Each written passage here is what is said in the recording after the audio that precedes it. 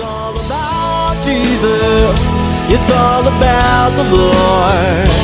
All about the Savior and the promise of His Word. It's all about Jesus. Welcome to It's All About Jesus, a radio ministry of Calvary Chapel Eagle. You are listening to a Sunday morning message by Pastor Mike Sasso.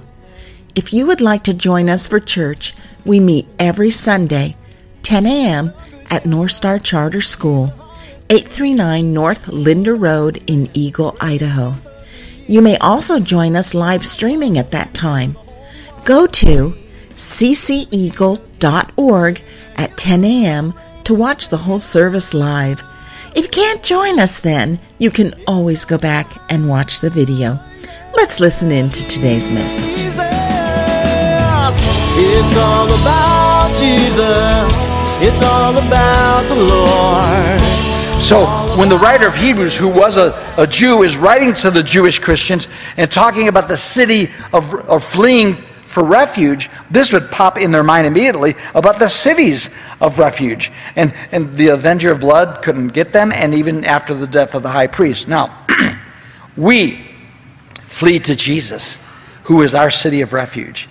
He's our eternal city of refuge. And as our high priest, he already died and rose again. He's never going to die again, so we're free. Now, another big difference is, back then, the avenger of blood couldn't touch them because, of course, they had to wait till the death of the high priest, but we're all free.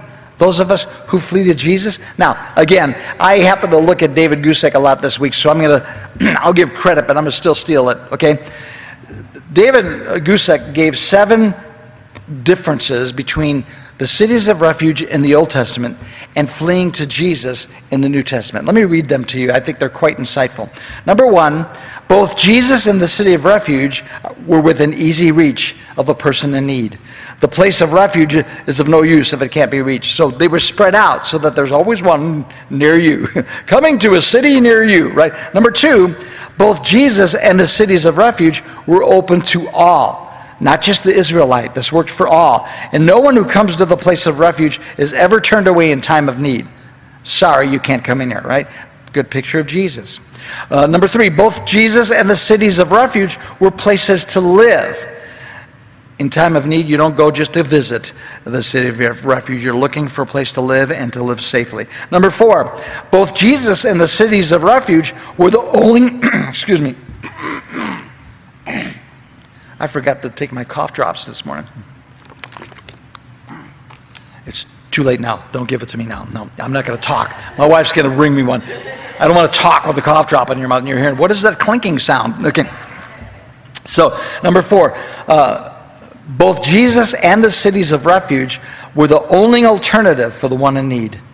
Without this refuge, destruction is certain. It was true back then. It's true today. If we flee for refuge to Jesus Christ, He's our only place to flee. Don't ever think you've got anywhere else to run when you're in trouble. Okay. Number 5, both Jesus and the cities of refuge provide protection only within their boundaries. To go outside the provided refuge means death. We just finished Hebrews 6, the first part of it, talking about people who leave the protection of Jesus Christ. We talked about apostasy. Those who looked to Jesus and ran to Jesus and now they're running away from Jesus. They're running to a very dangerous and unsafe place. And so I like this, that the protection is only good within the boundaries of the city of refuge. Number 6, both Jesus and the cities of refuge provide full freedom with the death of the high priest. So once the high priest died, they're safe forever. And our high priest already did it all. Okay, one more. I like this, number 7. However, there's one crucial distinction between Jesus and the cities of refuge. The cities of refuge only helped the innocent. Back in the Old Testament, if you were guilty, they're going to come in and get you. But the guilty can come to Jesus Christ and find refuge. Isn't it good? I hope you know that. Even if you're guilty, you could run. Some people think, run to Jesus. Unless you're guilty, run away from Jesus. Listen, the guilty could come to Jesus, and if we confess our sins, He is faithful and just to forgive us our sins and to cleanse us from all unrighteousness. So I wanted to take a moment to look at that phrase, flee for refuge because it's pregnant with meaning to the Jewish believer who would hear that phrase in verse 18. Now, another in verse 18, it says that they fled for refuge to lay hold of the hope that is set before us. I really believe that, yes, God laid hold of me. God sought me out and he saved me, but I think that it's also as a joint thing that now I need to hold on to Jesus. Because, folks, there's a lot of other distractions in this world. There's other things that you could lay hold of that will be dangerous, that you lay hold of and they burn your hands. Lay hold of the hope that is set before us. One paraphrase puts it like this, and I really like this. God can't break his word because his word cannot change. The promise is likewise unchangeable. We who have run for our very lives to God have every reason to grab the promise, hope with both hands, and never let it go. Huh? Now I know I've heard a lot of people go, oh no, I don't hold him, he holds me. It's true. But I think we need to have that attitude that, oh Lord, I'm never letting go of you. I'm fleeing for refuge. You don't just go, well, if he wants me, he's going to come and get me. You flee to the city of refuge, and you lay hold of the hope that is set before you. And I like this paraphrase, with both hands, you don't let go. That's the way I feel, at least. Yeah, he's got me, but I'm not letting go of him either. Okay, now, verse 19 goes on to say, this hope we have as an anchor of our soul, both sure and steadfast, which enters the presence behind the veil. Do you see a few different things in this verse we could talk about? Well, there's two real important things. First of all, it's just talking about the hope we find in Christ. And in your next fill-in is this. Our hope in Christ is like an anchor for the soul. Our hope in Christ is like an anchor for our soul. Now, I think I put some pictures in our presentation that I read over this week that the catacombs where the Christians used to hide, they would carve and put carvings in the catacombs, and there was a popular symbol in the early church was the anchor. It was a very popular symbol. And in the catacombs, there were 66 pictures of anchors found in the catacombs. Kind of interesting. Now, you're waving to me. Does that mean you don't have it? Oh, I probably put it in wrong. I put them both in the same slide, and I probably should have put two different slides. Okay, anyway, look it up sometime. Google it. You know what they say. So the catacombs are filled with carvings from the Christians in hiding of an anchor, because Jesus is the anchor of our soul.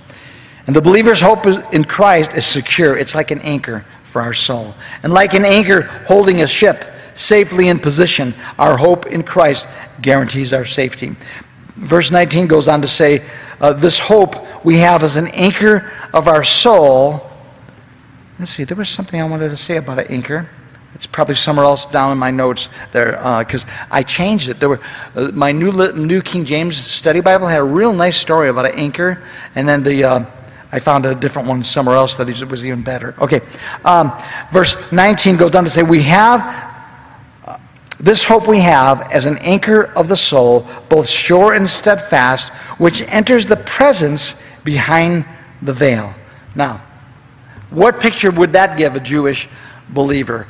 The presence behind the veil. You know what that's talking about? It's talking about the Holy of Holies, the place on the other side of the veil that only the high priest could go, and once a year, and where the presence of God dwelled in the temple or the tabernacle, the Holy of Holies, the presence behind the veil where the Lord dwells.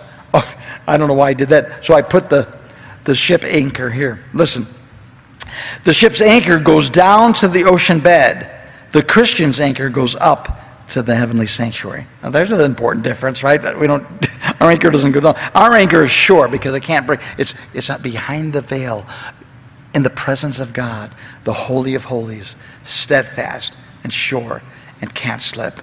And you know what? There's nothing on earth that could be better. There's no more secure place than having Christ as our anchor. So, verse 20. We're in verse 20 and it's 11 o'clock, so we might just have an early lunch, okay? Verse 20. goes on to say, where the forerunner has entered for us, even Jesus, having become high priest forever, according to the order of Melchizedek. Now, there's a few things I want you to catch in here. And again, because the Jewish believer, knowing their Old Testament, would some of these things would really ring a bell for them, okay? So first of all, I want you to understand this meaning of forerunner. Interesting. This was the one where in my New King James Study Bible, it said forerunner in the 2nd century. They used to have, when big ships were coming into harbor in narrow passageways, they'd have little boats, kind of like we have tugboats today. They'd have these little boats carrying the anchors that go into the safe harbor, and they dropped the anchor for the big barges that were coming in. And I thought that's interesting, but that was 2nd century, so I don't think that was what the writer was thinking about. But here's something I found, that the forerunner in ancient Greek, the word was prodromos, and it was a military reconnaissance man. A forerunner goes forward knowing that others will follow behind him, so it's kind of like a point man. Spurgeon says this, we are told next that as a forerunner, our Lord has for us entered, and that is entered to take possession in our name. When Jesus Christ went into heaven, he did as it were, look around all the thrones and all the palms and all the harps and all the crowns and say, I take possession of these things in the name of my redeemed, and I am representative and claim the heavenly places in their name.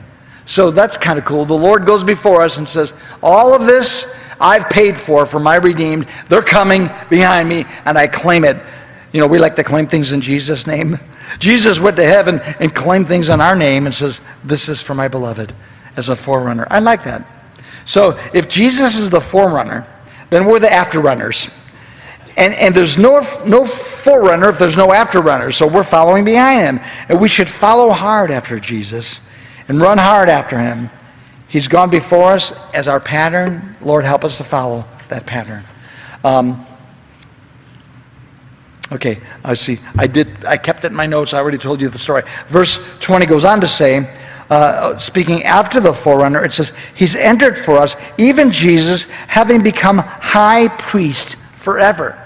Now, of course, the Jewish believers who are now Christians and struggling over how much of the Torah, how much of the Old Testament should I still be involved in, they're hearing that Jesus is the forever high priest now. And I'm not following the old priesthood. So you got to remember, this book makes more sense when you understand who it was written to. It was written to encourage the Jewish believers that Jesus is God's ultimate answer, and he's superior than all who came before them. And all the Jewish believers were so accustomed to, everything that they would lean on as a Jew, everything that they would depend upon, so much of that is now replaced in Jesus Christ. Because like I told you, soon there'd be no temple, there'd be no more sacrifices, there'd be no more priestly duties. Now, it wasn't quite yet, but what timing? God was preparing them for what was just a few years off. And the temple and all its required activities of the Torah would soon be destroyed by the Romans, and it would change life for the Jews forever. But that's okay, because the Messiah has come. Jesus is here. And most of what we look at in the past, it was a shadow of what was to come. It was just, it's been replaced by the real, okay? The Lamb of God that takes away the sins of the world. Do you have to go to the temple anymore and offer sacrifices? Of course, you never did. But we didn't, because Jesus is the Lamb of God that takes away the sins of the world. And not only that, as the word I just read, high priest, he's the high priest. You know what a high priest was for? He represented the people to God. I used to think, because I was raised Catholic, I used to think that the priest represents God to the people. Well, not in Jewish thinking. In Jewish thinking, the priest went before God on behalf of the people to represent the people and make sacrifices for their sin. He was the mediator. You know, that's exactly what Jesus did for us. He was the one who went to God for us. There's one God and one mediator between God and man now. It's the man, Christ Jesus. No longer any other priesthood, no longer any other mediators. It's all found in Jesus. Did I ever tell you it's all about Jesus? It's all found in Jesus Christ. And so what the writer of Hebrews is trying to get through their heads is Jesus is the final mediator. He is our permanent high priest. There's not going to be another one after him. And after all the different orders of priests, matter of fact, one of the things that the Jewish believer would be wrestling with is, according to the Torah, you need to have a priest after the order of a descendant of Aaron. So the next thing that the writer is going to talk about is, well, that's changed too. There's a new order of priesthood. It's Melchizedek. We're going to look at this character more next week in chapter 7, but I wanted to kind of introduce him to you today before we end. Listen, it's funny, if you study your Bible, probably the most famous man, Old Testament and New, or maybe even Old Testament who shows up in the New, is Abraham. He's the father of our faith, right? He's famous, and he's mentioned 75 times in our New Testament alone. Probably the least famous man from the Old Testament that is found in the New Testament is Melchizedek. He's only found in the book of Hebrews. He's mentioned 9 times, but only in the book of Hebrews. And yet, God did tell his people beforehand that I'm going to send a priest who's going to be a priest forever, and he's going to be after the order of Melchizedek. Did you know that? Let me show it to you. Let me back up a few verses. It's Psalm 110, verse 4, but I'm going to start with verse 1. Psalm 110, verse 1. The Lord said to my Lord, and this is David prophesying, the Lord said to my Lord, sit at my right hand till I make your enemies your footstool. The Lord shall send the rod of your strength out of Zion. Rule in the midst of your enemies. Your people shall be volunteers in the days of your power, in the beauties of holiness. From the wombs of this morning, you have the dew of your youth. And here's the famous quote. The Lord has sworn and will not relent. You are priest forever, according to the order of Melchizedek. Now, I wonder how often the Jewish people, before Christianity came along, I wonder how often the Jewish believer would look at this and what they would think of it. That God promised in the Old Testament through David, who was a prophet and a king, and he says, God said that he's going to send a forever priest, and it's going to be not from the line of Aaron, but it's not going to be a Levitical priesthood. It's going to be from the line of Melchizedek. So here, the Torah-observant Jewish Christian would be looking for a priest after the order of Aaron, but the writer here is saying, nope, look to Melchizedek. Psalm 110, verse 4 prophesied that. And the type of Christ found in their Torah. So by the way, I want you to see this, because as I've listened and read what people think about Melchizedek, some people think that Melchizedek was actually a pre-incarnate appearance of Christ. They call it the Christophany of Melchizedek. I remember when I first got saved and I started studying, and I learned a big word. I used to joke with people and say, do you believe in the theophany of Melchizedek? And they go, what the heck are you talking about? Because some people actually believe that Melchizedek was an appearance of God in the Old Testament. I don't think so. Okay? I think that he was a type. Definitely he was a type of Christ. But we'll look at this more in depth next week, but let me just explain a couple things about him as an introduction to next week's chapter. Melchizedek is found 11 times in the Scripture, 9 in the book of Hebrews, 6 in chapter 7 alone, where we're going to spend some time. But Melchizedek is a type of Christ. You go, you mean he wasn't a real person? He was an allegory? No. See, God has a way in the Old Testament to take actual historical people and actual historical events and make them both real, both historical, and types. For instance, Numbers 21, when the serpents were biting the children of Israel because they were in sin, they were in rebellion, and God sent a judgment of serpents all around, and they were dying. And Moses is calling out to God, help, send help. And God said to Moses, all right, here's what I want you to do. I want you to set up a pole in the center of camp and put a bronze serpent that looks just like the serpents that are biting people. And whoever looks to the serpent after they get bit, they'll be healed. That's a weird story, isn't it?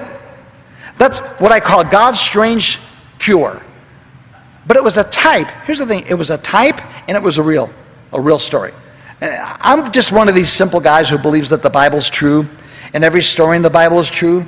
But I also believe God is big enough and deep enough that he could take true stories and also make them types. And so here's people who were bitten by poisonous snakes, who should die, and Moses says, please heal them. But instead of just healing them, he says, here's how I'm going to heal them. I want you to put a serpent on a pole, and when they look to the serpent, they'll be cured. It was a picture of the cross. It was a picture of Jesus, who we are dying of sin. And we look to Jesus on the cross, who became sin for us. And we are cured of our sin problem. Isn't that something? So God has many types throughout the Old Testament particularly, but Numbers 21 is a good picture of that. Another good picture of that is the Passover, where, remember, the angel of death was going to go through the land of Egypt, and the firstborn male of every family was going to be killed. And so God told Moses, I want you to sacrifice a lamb for every household and put the blood of the lamb on the doorpost of each house. And then the people were supposed to go inside the house and eat of that lamb, have dinner together. And when the angel of death came over the land of Egypt, it passed over the houses with the blood and the doorpost. The judgment of God passed over every house that had the blood of the Lamb on the doorpost of the house. It's a picture, a beautiful picture of Jesus Christ. That we look to Jesus for forgiveness of sins. He's our Lamb of God that takes away the sins of the world. And when judgment comes, the judgment of God will pass over me because I've got the blood of the Lamb on the doorpost of my heart. Beautiful picture. So all throughout the Old Testament there are types, but yet there are also historical figures. Melchizedek is just like that. He was a real person just like Abraham because he met Abraham, and there's a story in Genesis, maybe we'll look at it next week, where Abraham tithed to Melchizedek, and he was a real person, historical, and yet a type for us. That's the way God works. You know, he's big enough that he could do that. Sometimes, you know, I've read stories, and I'll read a story about a man in the Old Testament, like for instance, I think I got a time. And he talks about a man that knew David, and his name was Nabal. And he was a fool. And he did crazy things, and God killed Nabal, and then David ended up marrying his widow. Remember the story? That's a whole other story. But what reason I'm telling you this is because I remember when I first started studying this story, and I look up Nabal in Hebrew, what it means, and it means fool. And I thought, how does that work? This guy, did they name him after this event? You know? But you know, God just has a way of weaving it all together that there's people, their name actually means who they are.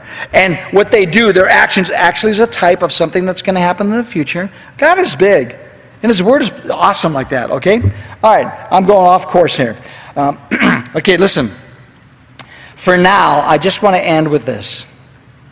Jesus is the anchor of our soul.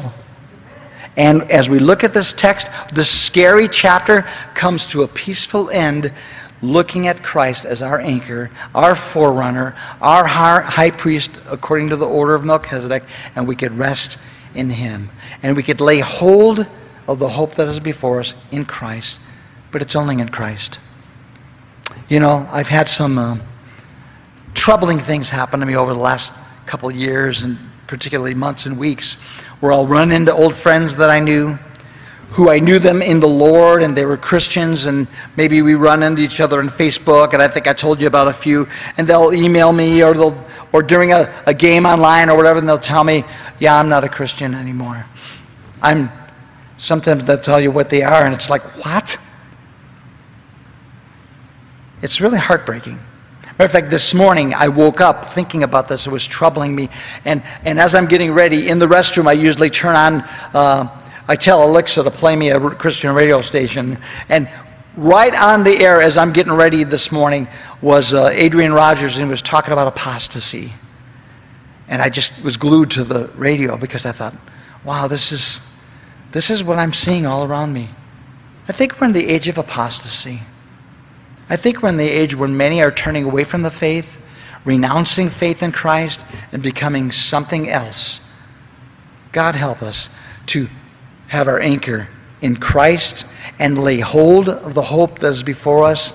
He's holding on to us, but I'm going to also be holding on to Him, because I tell you, folks, the Scriptures are full of warnings not to turn and not to turn away. And I think this is a beautiful ending for a scary chapter to look at Christ as our anchor. For God so loved the world that he gave his only begotten Son, that whoever believes in him should not perish, but have everlasting life. Father, we bow before you and we thank you for your goodness. We thank you for your grace. And right now I just want to lift up my brothers and sisters to you.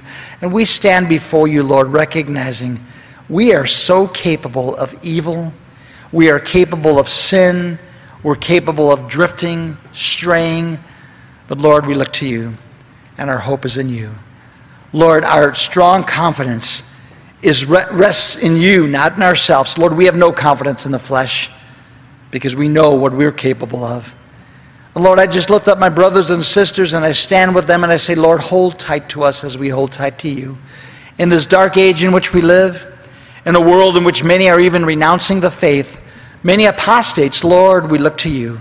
May we glory in the joy of fellowship in our great high priest, Jesus. We look to you. You are our anchor. We worship you. And as we close in this last song, if there's something you need to set right between you and the Lord, would you just whisper a little prayer? Maybe you've just been letting other things distract you. Maybe it's been straight out sin. Maybe there's been other religions. I don't know, but we live in an age of apostasy. Would you just look to Jesus right now and whisper to him, what is it that's been standing between you and him? And let's sing this song and just commit ourselves to him. And as the scripture says, lay hold, or as the paraphrase says, grab on with both hands to Jesus. Jesus, he's the resurrection, the lover of my soul. We hope you enjoyed today's program. You can find all of Pastor Mike's messages and any other information you would like about Calvary Chapel Eagle online at cceagle.org. In iTunes, you can subscribe to the podcast Calvary Chapel Eagle Sunday Morning. If you are new to the area and don't already have a home church, we would love for you to come check us out. We meet every Sunday, 10 a.m. at North Star Charter School, 839 North Linder Road in Eagle. That is 1 block north of Highway 44. You can call or text the church phone at 208-891-2635. Once again, you can get any information you need at cceagle.org. There you will also find a link to join our Facebook page. So until next time, remember, it's all about Jesus. Yeah, the power of his name.